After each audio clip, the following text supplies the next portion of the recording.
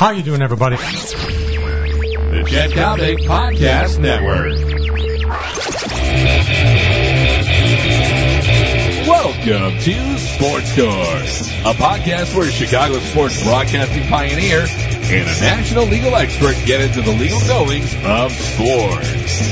And now your hosts, Chet Kalnick and Lester Munson. Sports Court time brought to you by our great friends at American Taxi for you people out in the suburbs, wherever you may be.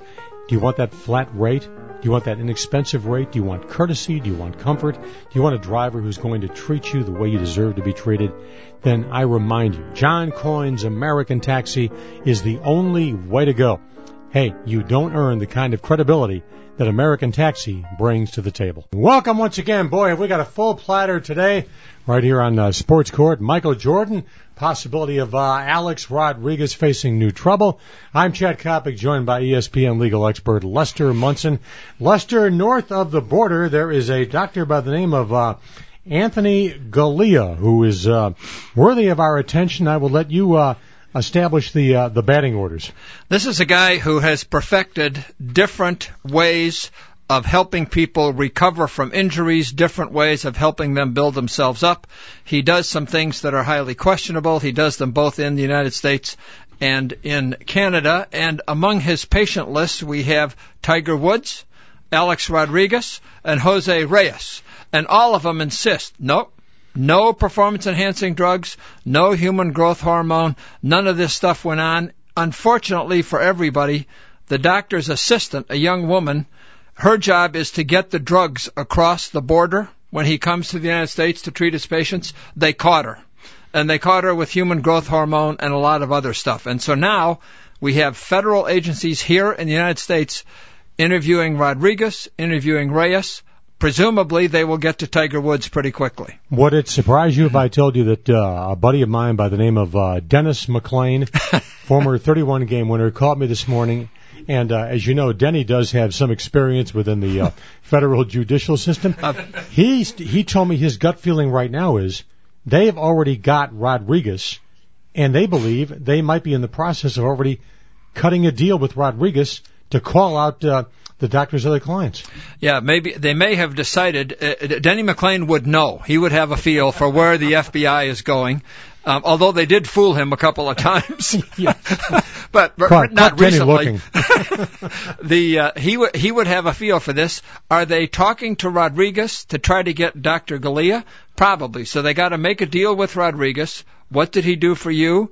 We're going to give you immunity, but you're going to have to testify in public somewhere, sometime against Dr. Galea. And the same thing with Reyes. And then Tiger Woods, after the knee injury, he went up to Canada to have it treated, and they ran new blood in and took the blood out and did something to his blood, put it back in again.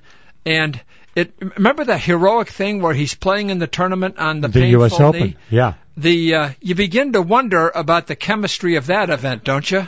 Some of this mythology on Woods is going to be debunked here pretty quickly. You know, Lester, I always had the feeling watching that Open as Tiger, hobbled into a playoff on Sunday, won the tournament on Monday. I'll be very frank with you. A lot of broadcasters do this. Take prednisone because it's a healing agent. It's a steroid for your throat, but it will heal your body very, very rapidly.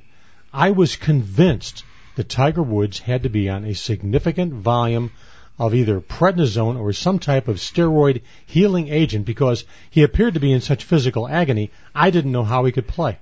There was no question about the agony he was in. It was a heroic performance, but now you wonder what exactly was helping him along. Was it some steroids, as you suggest? Was he doing some painkillers as well? Was it some sort of combination? And who was the doctor who was presiding over all this? Because you can get those things mixed up and have a very bad reaction, something other than winning the United States Open. All right, Miss Vermont, Miss California, Miss Wyoming, line up for the official Howard Stern Tiger Woods beauty contest. You know what? Hey, whether you like Howard Stern or not, and he is an American original, he is an iconic figure, this is absolutely classic. This is a perfect Howard Stern. He has put $100,000 on the table, and the Tiger Woods girlfriend who wins the Howard Stern Tiger Woods beauty contest takes all the money. Now, we know there are 19 women. By the time they're done filing their entries, it's going to be up to 40 because there's going to be a lot of, wait a minute, what about me? I met him.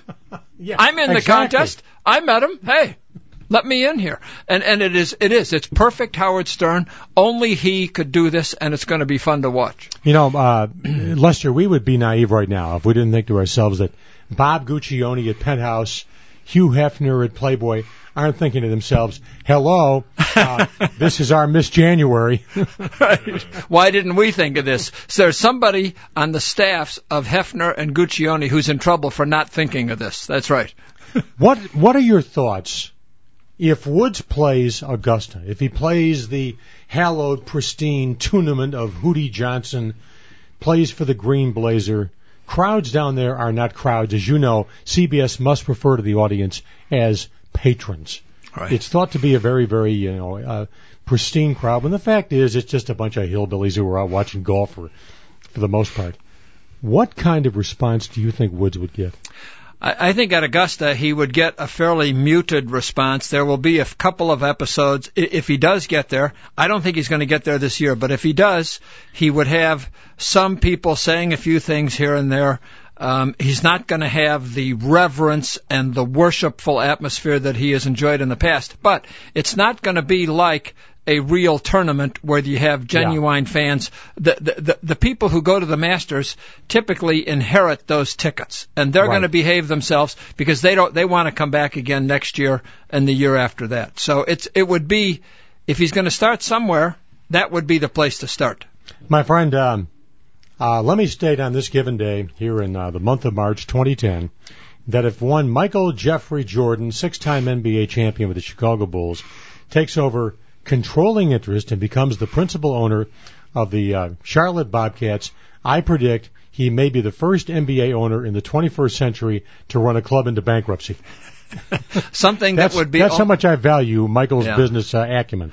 Don't you wonder, why does he want this? Why would he want to have the responsibility of running a complicated organization in which you've got to make sure there's enough money coming in, you've got to make sure the right amount is going out, he's got to somehow evaluate the talent. He has demonstrated no abilities on any of this. He's got Rod Higgins there, he's got Larry Brown there. Presumably he picked them. Oh, yeah. But after that... Both friends. Yeah, those are friends of his, and at a certain point he runs out of friends, and he doesn't seem to have the focus or the discipline that it takes to run a big enterprise like that. If Michael did this, Michael would have to delegate, which doesn't befit, as you know, the personality of Michael Jordan, the golf course, Michael Jordan, the NBA club owner. And Lester, as you know, we can draw kind of a correlation about Michael, the basketball operator, to Michael, the golfer, and Michael and gambling, and the book by Esquinas, Michael and Me, My Gambling Addiction and How I Survived, etc. Our cry for help. Our cry for help. This guy likes to believe he's a combination of Jack Nicklaus and Tiger Woods when, as you know as well as I do, high-stakes players look at Michael Jordan and say, here comes the pigeon. No, they know exactly what they have when they find Michael Jordan on the golf course. My favorite was Slim Buhler, the professional hustler from North Carolina. He nicked Michael Jordan for $251,000, and Jordan wasn't even sure about it until Buhler had to explain it to him. But as an owner of a team, you know, you have to have meetings, you have to listen to other people. If somebody's going to say to you, wait a minute, Larry Hughes is not the answer. Listen to us. Is he going to listen to anybody, or is he just going to do whatever he wants? And then at a certain point, as you suggest, Chet, they're facing Chapter 11. Well, you know, Lester, what he'll have to do is he'll have to go above Rod Higgins. Rod Higgins, nice guy, but Rod Higgins is a Michael Jordan buddy. He's part of the posse. He's going to have to get a legitimate general manager. That general manager is going to want authority. And when that general manager calls up Michael Jordan at 7:45 in the morning to talk about a player who might have to be released, he's going to get Michael's voicemail until about 3 in the afternoon, or until Michael damn well feels like answering the phone. Right. No, I think that's exactly the problem. This is the guy who brought Kwame Brown to Washington. One of the great draft picks of all time. Is he even in the league anymore? One of the all-time busts. One of the great busts of all time. Yeah. And this was Michael's intuitive pick. He saw something in him that nobody else saw, and guess what? He was wrong. I mean, it's... Hey, the numbers on Sunday for Canada and U.S. in the gold medal game, stunning nationally, overwhelming locally, peaked at a 28 during the 4:45 hour. Over 1 million homes tuned into the game. Gosh only knows how many people watching on sports bars. Why would Gary Bettman be stupid enough to say we might not come back in 2014? This has been a bonanza for this league, for God's sakes. I think there's a greater buzz now about the National Hockey League than any time since the lockout. There's no question about it. This was an ideal situation in which you're playing in Canada, you're in the right time zones, you have the dream matchup of the United States versus Canada. The next Winter Olympics are in Sochi, Russia. It's about a 9-hour time differential.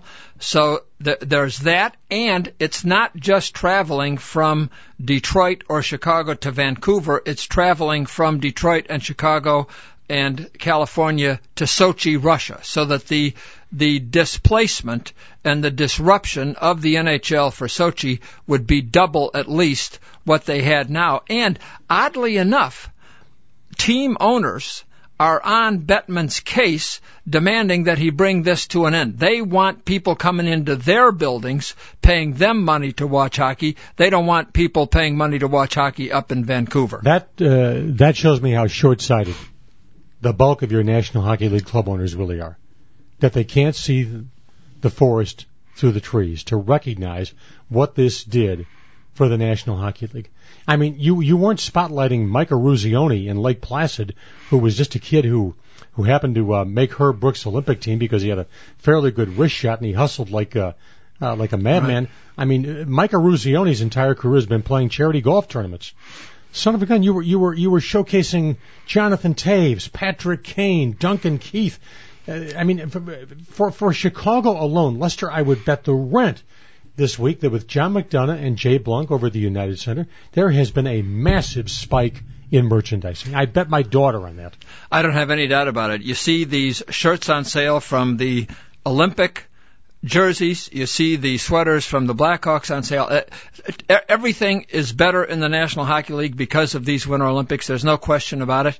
And Bettman has a very difficult situation right now. He's got owners who don't want to do it. He's got the Sochi time zone factor. He's got all that travel. It's going to be tough. And he's got to get the union to somehow agree with him on what the players are going to do. My guess is they're going to screw this up. I would think there'd be a way to get to Russia, play the tournament, and get home, and everybody would be happy, and you'd have the same buzz again.